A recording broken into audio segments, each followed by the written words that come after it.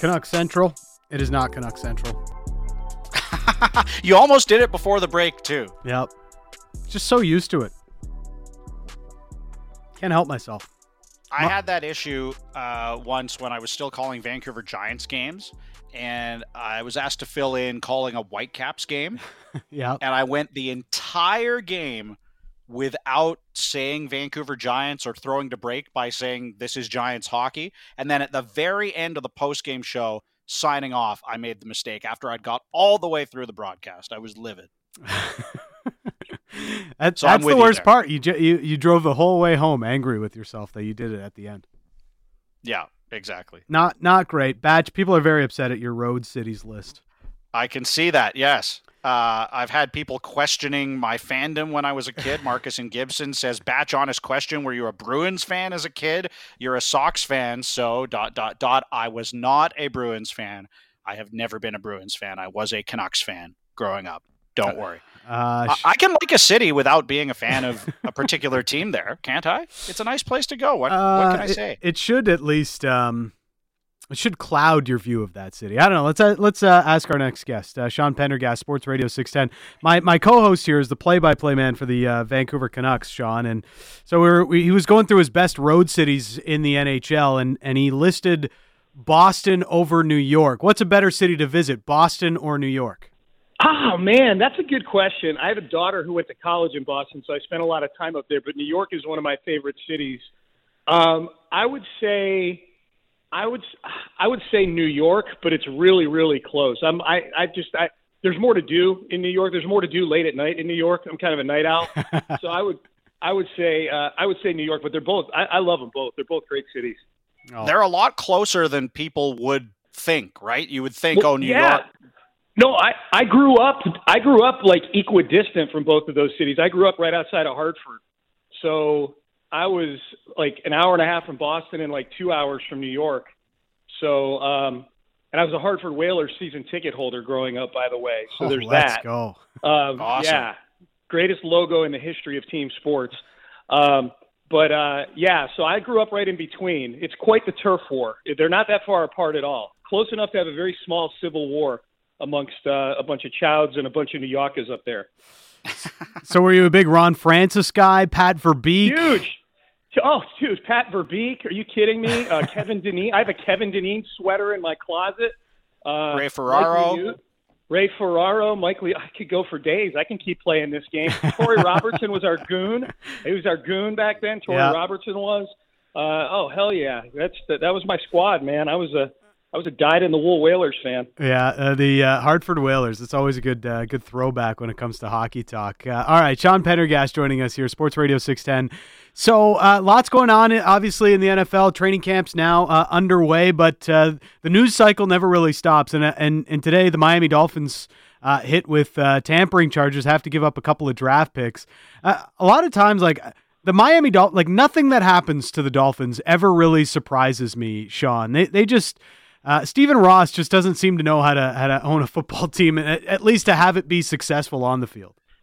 Yeah, it's pretty wild. Obviously the story today with the tampering. If I was thinking about this, if they, the one team that was going hot and heavy after Deshaun Watson at the trade deadline was the Miami Dolphins, and I was thinking to myself, I wonder if they had traded for Deshaun Watson, would we have gotten this ruling and the Deshaun Watson 6-game suspension in the same week? Like, would Miami have just fallen into the ocean if Deshaun Watson was on that team this week? Because you would have the Deshaun Watson news if you were a Dolphin, and then you would have all the Stephen Ross stuff going on. Yeah, it's wild, man. Like there's 32 owners in the NFL. I guess 31 plus a bunch of people up in Green Bay that own the team. And it's really wild, like to look at some of the people who own these teams and some of the things they say and some of the things they do, and some of them are captains of industry. It's just, it's absolutely scary. Yeah, I think the Dolphins, like this whole thing, they trade for Tyreek Hill, and now Tua is the most accurate guy in the league according to Tyreek Hill. They are a clear under for me this year. I'm not a Mike McDaniel guy. The dude steps up to the mic and tries to crack a joke every time he's at a press conference. Coach your damn football team, man. Stop trying to make it a night at the Improv. And I think Tyreek Hill's going to murder Tua Tagovailoa by like week 3 because he can't throw the ball more than 15 yards down the field. It's going to be awesome. Yeah, it's a train wreck waiting to happen. We're all watching it as it falls apart. So they tried to lure Tom Brady to Miami on 2 different occasions in 2019 and then again in 2022. How were they not able to pull this off? I guess because they're the Miami Dolphins, but also to then watch their cross-state rival get Tom Brady and win a Super Bowl with him. I mean, that's just got to be life as a Dolphins fan. Yeah, because honestly, was Tampa Bay all that much more well-run than Miami before Brady got there? No. Not really. I mean, you're right. They got to be looking at it and go, okay, well, this guy's the elixir. Like he's the magic pill. You dump him on the team, and all of a sudden you become a Super Bowl contender. In the case of the Bucs, a Super Bowl champion. It's got to be tough to watch. Although, I don't know. I watch professional sports down in Florida, and I wonder. That's a college sports state. You know what I mean? I think we probably care more on this phone call than a lot of the people in Florida care about those teams. Yeah, it's fair enough. The one thing about Brady on it, though, does it say anything about his commitment to Tampa Bay right now that he was chatting with the Dolphins again this offseason while the whole retirement question mark was kind of hanging over him? Yeah, I've always felt kind of this whole offseason that Brady is sort of the Tampa Bay thing now is this kind of. It feels like a marriage that he's stuck in a weird way, would it surprise you guys if Brady was still playing in the NFL next year, but playing for another team? Let's pretend Trey Lance is just awful in San Francisco, and they decide to move on, and that was Brady's team when he was growing up, like that. I mean, I don't know. I don't know what Brady's contract is. I'm guessing it's just year to year at this point, but it really. It feels like one of those things that's more like a marriage out of convenience or obligation at this point than the first year when he got there. When he won a Super Bowl and he was stumbling around drunk off of a boat the day after they won. That was fun Tom Brady. That was a Tom Brady I thought I'd never see. It was great. And in terms of the punishment here for the Dolphins with this tampering, does the punishment in this case fit the crime? Because I know we'll get into the Deshaun Watson situation here in a couple of minutes, but with the Dolphins, does this make sense in terms of the punishment that the NFL has handed down? I don't know. I'm not sure. And I was reading some of the things the commissioner was saying today about the Dolphins thing, and I'm reading some of the stuff that Sue Robinson was saying in the brief about Watson, the 15-page document that they put out yesterday. And the things that they say about what Stephen Ross did and what Deshaun Watson did make them sound like the worst human beings in the world, and then he loses a first-round pick and a third-round pick. I don't look at the 1 point. The fine is whatever, $1.5 million for a billionaire. The money it's the first and the third round pick spread out over 2 years. Roger Goodell was talking Stephen Ross and tanking games is the worst thing you can do, and tampering. This is the worst case of tampering I've ever seen because it was with multiple teams and it affected so many people, and it was a player and a coach. First and a third round pick. Okay. I mean, that's, and they already have a first round pick this year anyways. They have 2 because the Trey Lance trade, they already had 2. So they still have a first round pick. And then the Watson thing, you guys read, I don't know if you read that thing, the 15-page document where Sue Robinson was explaining herself, but she was going through the 3 different facets of the player conduct policy that the league claimed Watson was in violation of, sexual assault, basically intimidation of other people, and sullying the reputation of the league. And she went through each of the 3 and was adamant that he absolutely violated all 3 of these things. He didn't have remorse. This is the most, she used the word egregious. And then you get to the part with the punishment, and you're expecting this guy to be banned for 2 years based on how the document read, 6 games. I just don't get it. I've given up trying to figure out punishments in the NFL. I totally give up. The follow-up on that is how's the NFL going to handle that? Are they just accepting the decision, or are they going to look to get a bigger suspension? I know. That's a huge question. We'll know by, what's today, Tuesday? We'll know by Thursday. They got till Thursday to appeal. My gut says they're just going to roll with the 6 games, and it has nothing to do with them thinking that he shouldn't get more games. I think everybody – not everybody, but I think a majority of people think 6 games was really, really light, including obviously people in the NFL offices. They wanted a year. But there's a bigger thing at play here with respect to the relation between the players and the owners and the collective bargaining agreement. This is the first time that a punishment's been handed down under this new way of dishing out discipline with Sue Robinson involved. And if they appeal, if the NFL appeals and Roger Goodell basically just crumples up her work and says, nope, it's 12 games, then what if, then you completely undermine this piece that you collectively bargained. I'm not saying that's a great reason to not appeal. I'm just trying to predict what I think is going to happen. And that's what I think is going to happen. I'm in Houston, so I hope Deshaun Watson, I was hoping he'd get 2 years because the Texans have the first round picks for the Browns the next 2 years. You know what I mean? Like they can suspend him forever for all I care. I live in Houston, Texas. So, but I think at the end of the day, if I had to bet, do they appeal or do they not appeal? I think he's in the end of the day, I think he's going to have a 6-game suspension, and that's it. And they're going to move on. And if that is the case, from a football perspective, how does this set up for the Browns now that they have certainty around when he's going to be available to them going forward? Really well, actually. I don't know if you guys have looked, but their schedule, the Browns' schedule for the first 6 games is about as easy a 6-game stretch as I can remember a team starting out a season with. Like, no joke. Like, I don't have it in front of me, but their first 4 games are Carolina, the Jets, the Steelers, and the Falcons. Those are 4 of the worst 10 teams in football going into the season. The next 2 games after that are both at home against the Chargers and the Patriots. So there's no world beaters on there.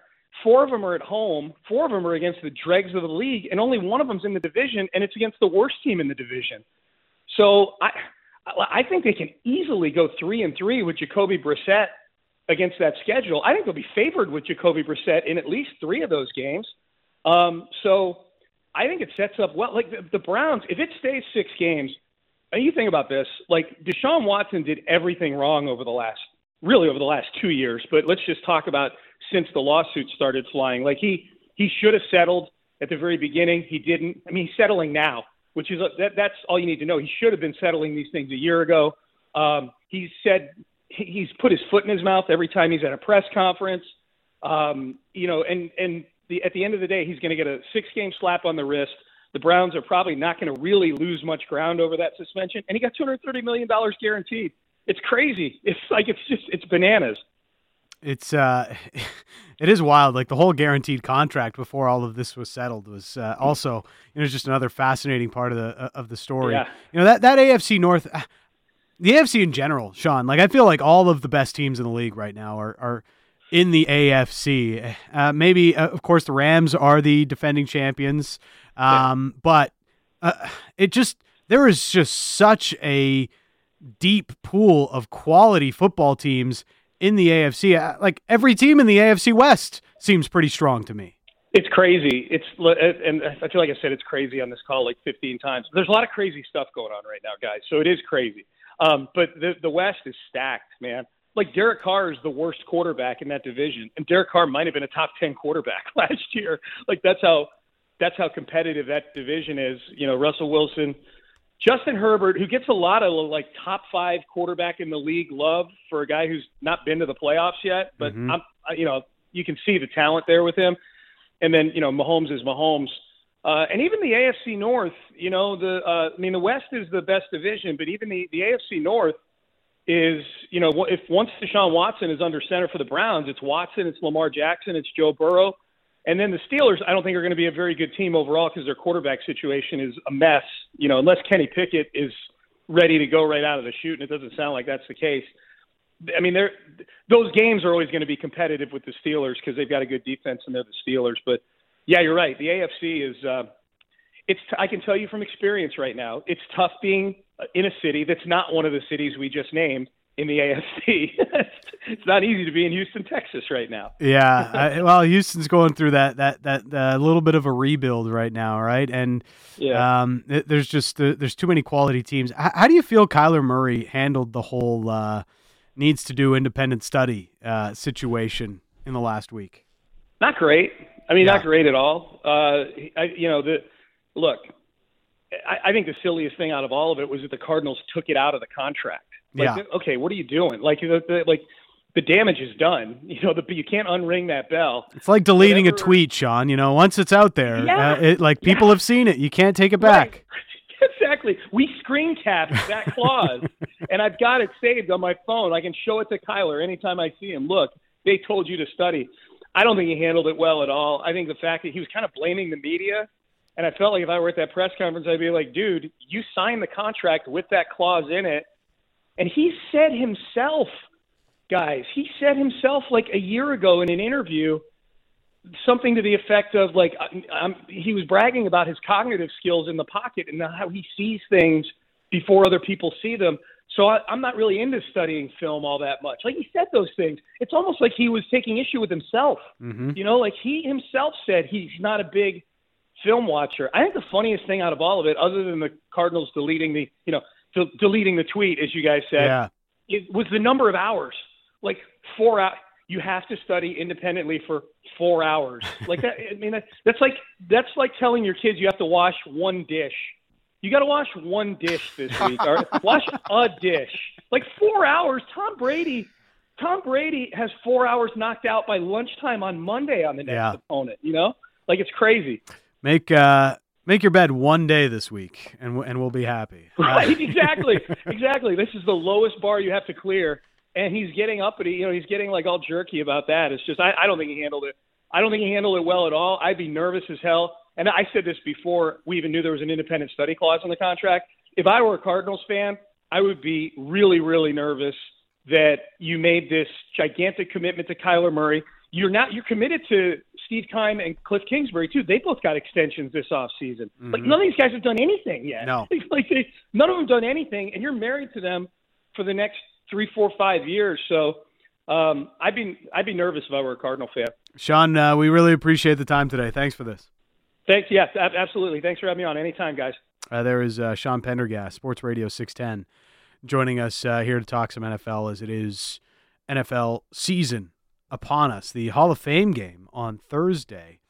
I'll say this, Batch, because I've already been hitting the panic button on Tom Brady a little bit after the whole, he's retiring and now he's not retiring situation.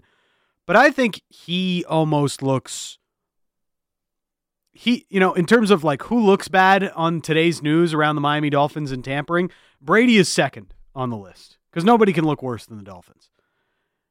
Brady, it would be impossible to look worse than them. It is really unless you're Deshaun Watson, I guess. It is really embarrassing how the Miami Dolphins are run.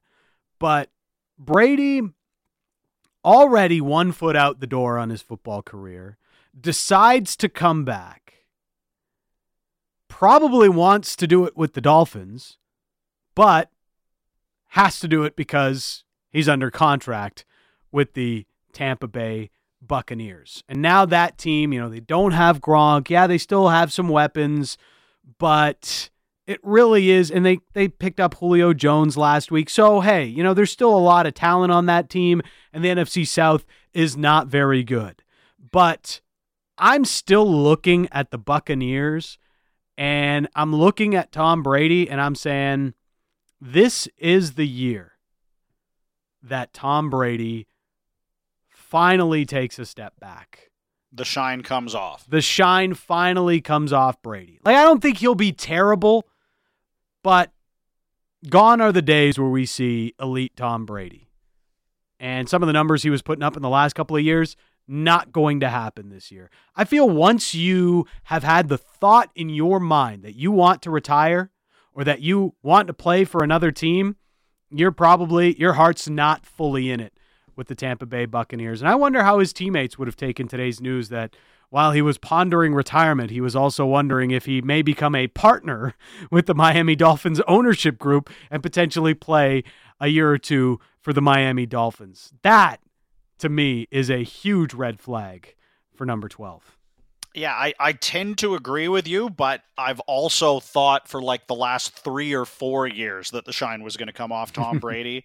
And it never did. So I'm finished doubting him. I'm sure it's going to happen eventually, or maybe he has another good season and retires, next year, and that's the end of it. But, as much as I want to agree with you, Tom Brady's proved me wrong enough times that I'm not willing to make that bet anymore. A couple more things I wanted to get to, and I know we're gonna have some fun coming up later this hour with the leftovers of the unrestricted free agent market in the NHL. But the Miami Dolphins, they are sneaky the worst team in sports, Batch. Like, they are awful. They've done nothing since Dan Marino left that team. They are terribly run. They tanked seasons. I know the NFL didn't find that they were tanking, but didn't find proof of it anyway. Yeah, it's pretty obvious the way that they were collecting draft picks and everything else, how much they were trying to lose football games. They were just fielding a poor football team. As we've seen in other sports, you want to lose games, you just roster a really bad team, and you'll end up with the first overall pick or one of those top picks. And even during that time, they managed to tamper by trying to get Tom Brady to go and play for them. They tried to lure a real coach in Sean Payton to coach for their team, even though he retired from the New Orleans Saints and still technically under contract with them. This is a franchise that can't get out of its own way. They are so bad. Everybody talks about the Browns in the NFL and so many other teams. The New York Jets, Dom knows very well, stink and have stunk for a very long time.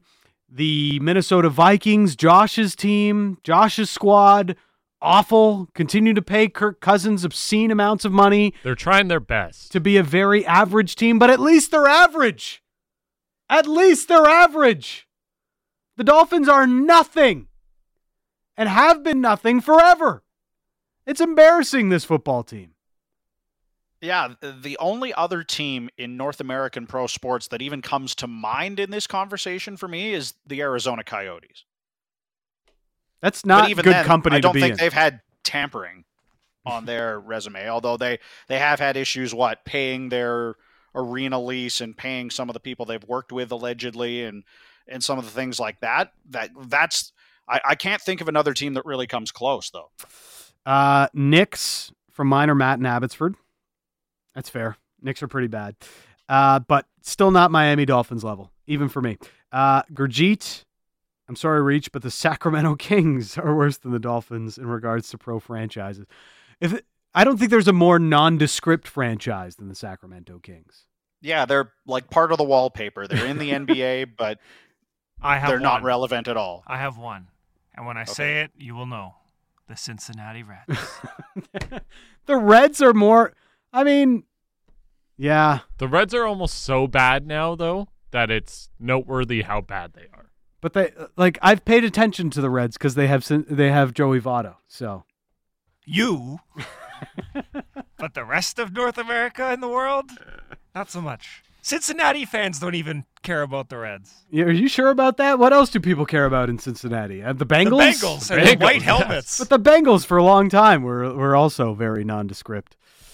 Cincinnati's probably top of the list for sports cities that have had the most futility. Yes. Overall. Until recently, of course, with the Bengals. But the Bengals just doing anything makes people happy in Cincinnati. I just don't think there's a team more poorly run than the Miami Dolphins. They're probably not the team that people think about first when it comes to this conversation, but what have they done in the last 30 years since Marino quit, since Marino retired?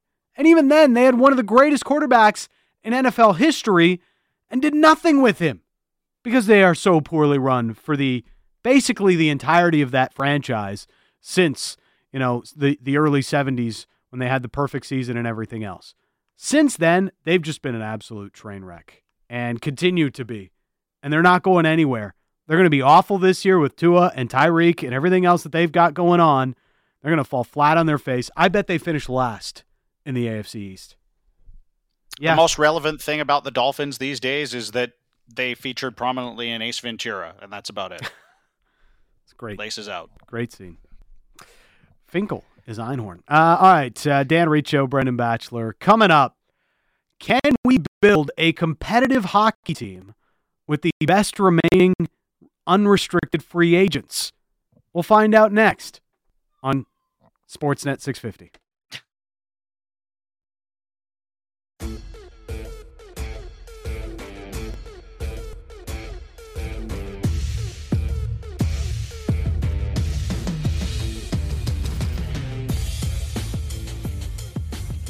People's Show, Dan Riccio and Brendan Batchelor. Hey, you got it right that time. Good work. I know. People's Show. It's been a tough run. You'll get it right just in time for Canucks Central to come back. Donkey with this text. The Jets are trending up, Reach. They have good weapons around Wilson. Just need Zach Wilson to step up in the next few years. He's got that dog in him. What? Producer Dom Shermatti. Zach Wilson. He's got that dog in him. Yeah. It'll be a good year for him. You're hoping so, at least. Well, as we found out, he's got that dog in him.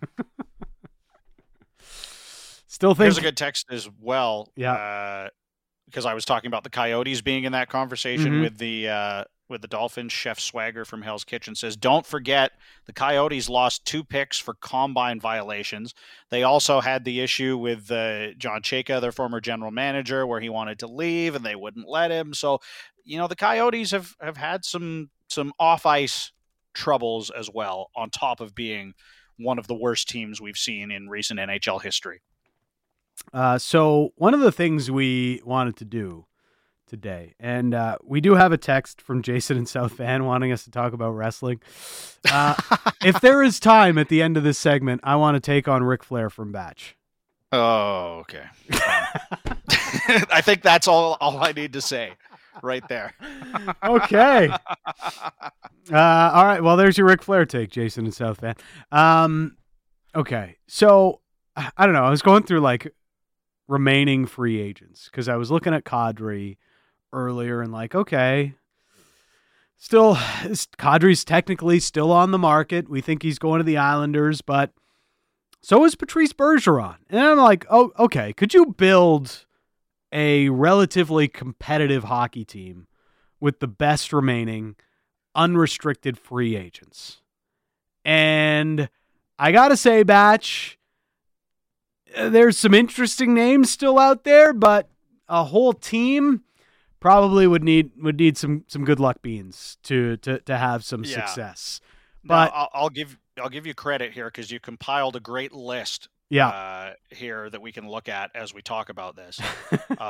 And my immediate thoughts are that the forward group would be better than I would have expected, but you're getting almost no help on the blue line or in goal. So, but I guess it depends how we're defining competitive, because if I look at the pending free agents that are out there, I think you could put together a team that would be better than the Seattle Kraken were last year.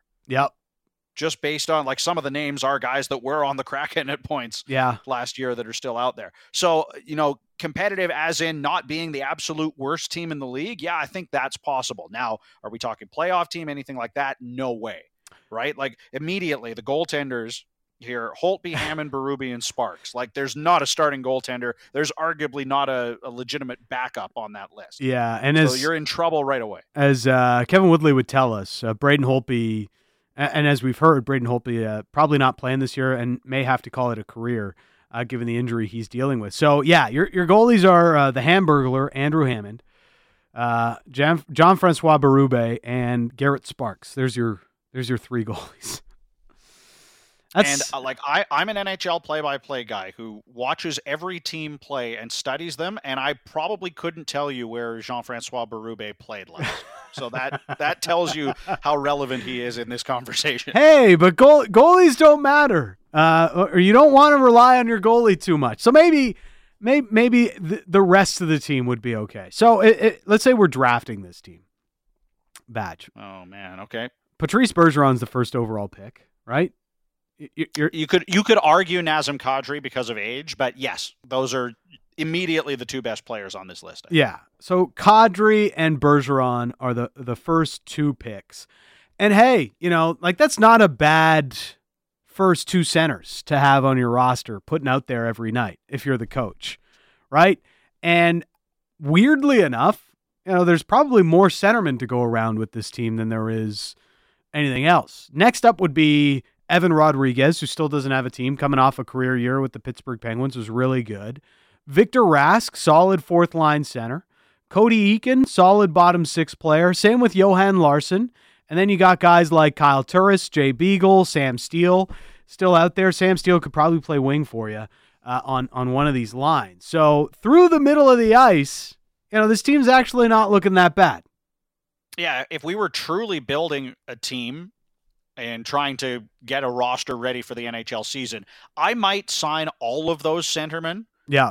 And then try to find a way to turn them into other assets, because the center ice depth is by far the best positional depth of any position in terms of guys that are still out there on the market. Like all of those guys could legitimately be top four centermen on an NHL team. And I don't know if you can say the same about some of the other positions, particularly on the blue line. We've got a couple of questions coming in. Does it have to be cap compliant? I don't think we have a problem making this team cap compliant. I mean, we might have a problem hitting the floor. Yes, that's that would would have to overpay some of these guys to get up there. But. Yeah, it's like when Ed Jovanovski got the 4x4 deal with the Florida Panthers. He was like 36 or whatever he was. All right, so we're okay on that front. I'm not too worried about how we look through the middle of the ice. So let's go to left wing. And here's where it starts to get a little bit dicey. Okay. Paul Stastny is likely to be our first line left wing. Not as much of a centerman anymore at this stage of his career. Could be a decent playmaker off the wing, but that's where we're going with our first line left wing.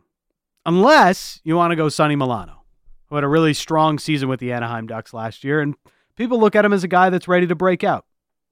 I mean, Zach Aston Reese has played on a line with Sidney Crosby in the past, if I'm not mistaken. Yep. So maybe you'd move him up the lineup a bit. Hey, we've got some defensive prowess on this team. Zach Aston Reese, one of the better defensive forwards in the league.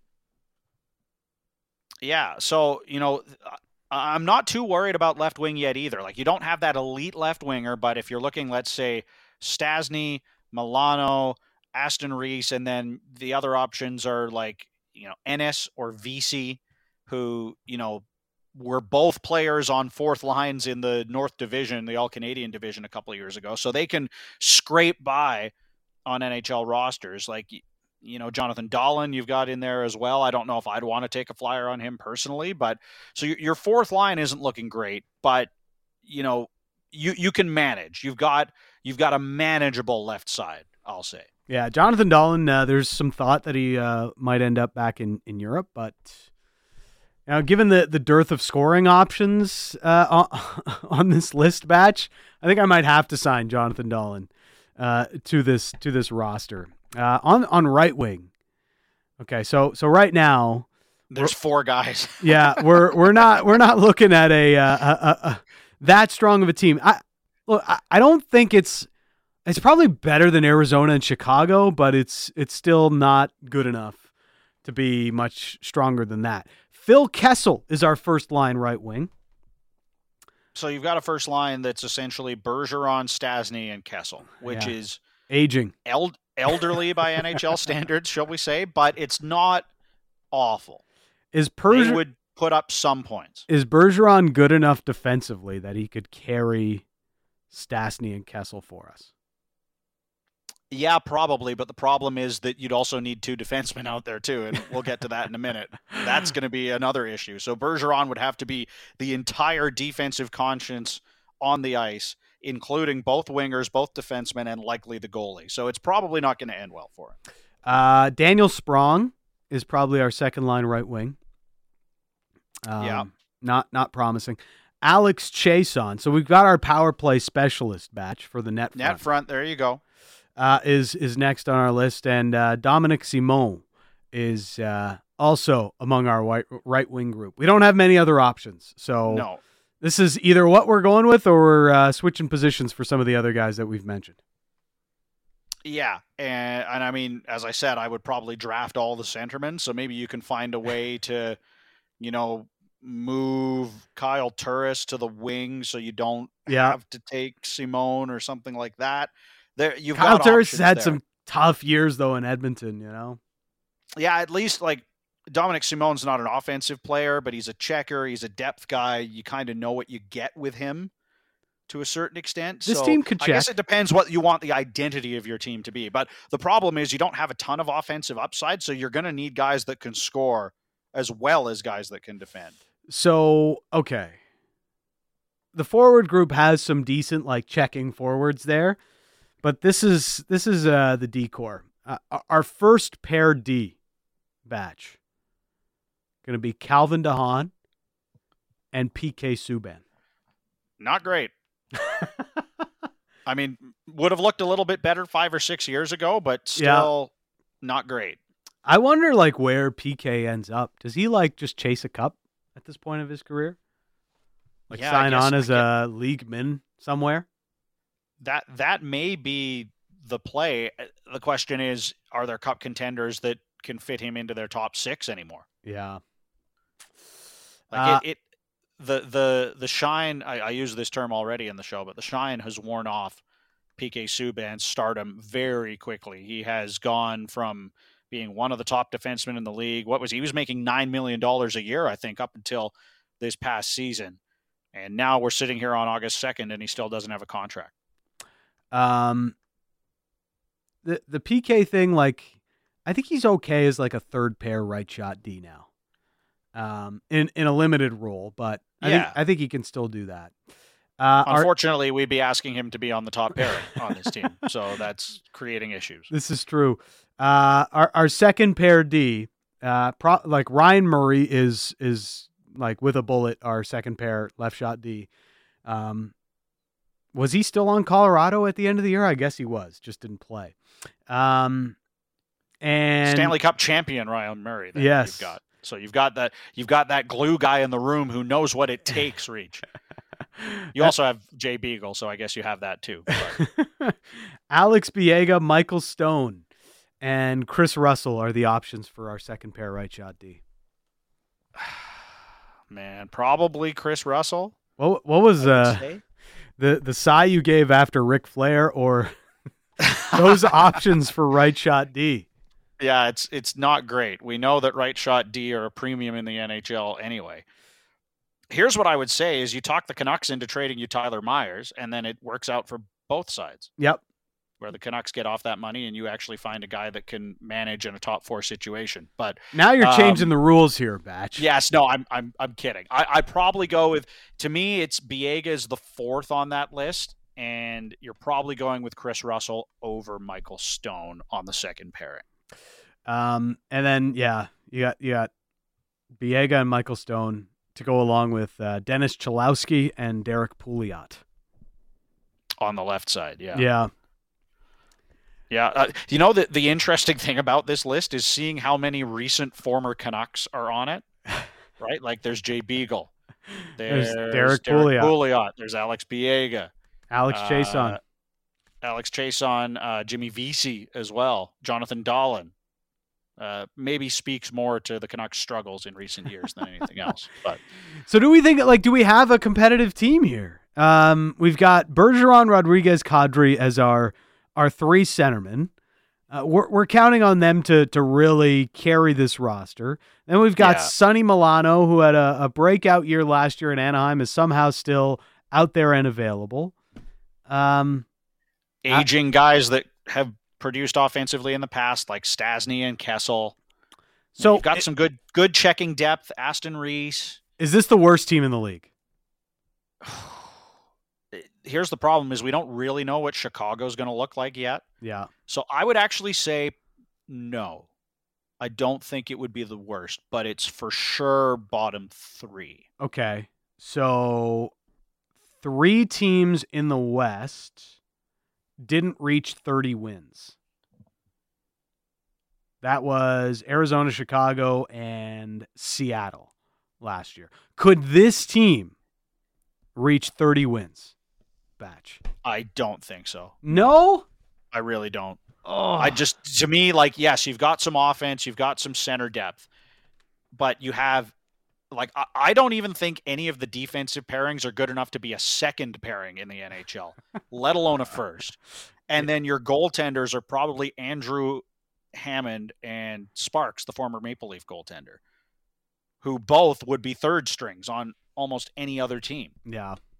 Right? Like, that's where, like, the forward group, you talk to me about the forward group and I'm with you. And then once you get to the blue line and the goaltending, it completely falls off for me. Like, your top pairing is Calvin DeHaan and PK Subban, and your starting goaltender is probably Andrew Hammond. Like, I don't think, you know, how many wins did Arizona have last year? Did they? 25. It looked at one point like they weren't even going to get to 10 with how much they struggled out of the gate. 25.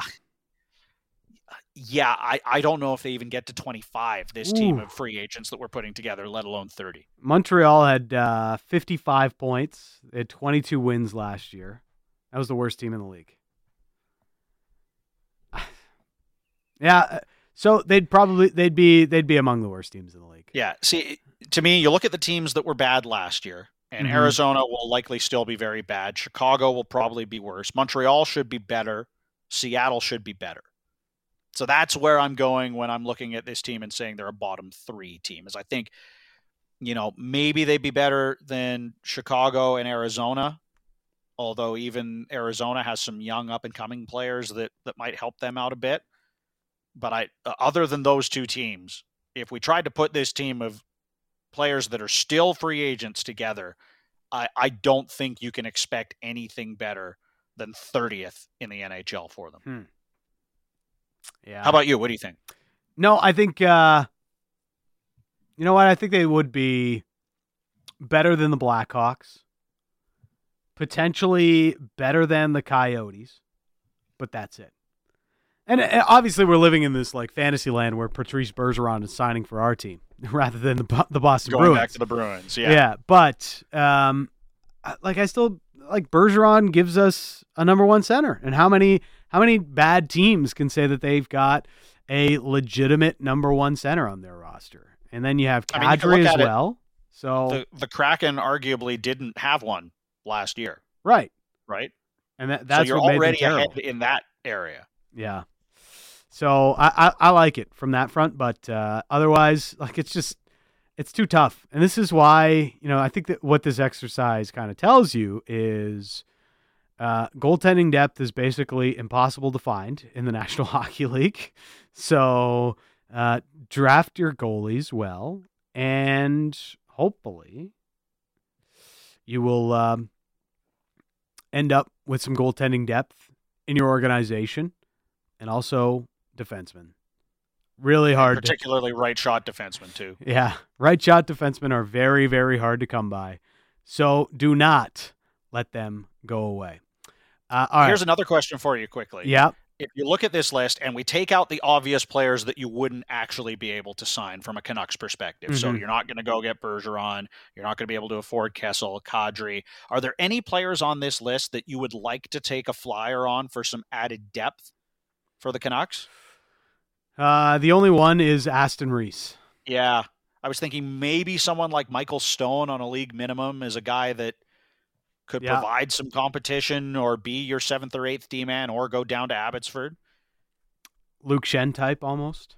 Yeah, maybe. He's a right shot, right? You know, having another right shot in the fold might not be the worst thing, but other than that, I agree. Aston Reese I would want on my team. Well, I really like Evan Rodriguez, but I still like he should be making at least $3 million, you know. Yeah.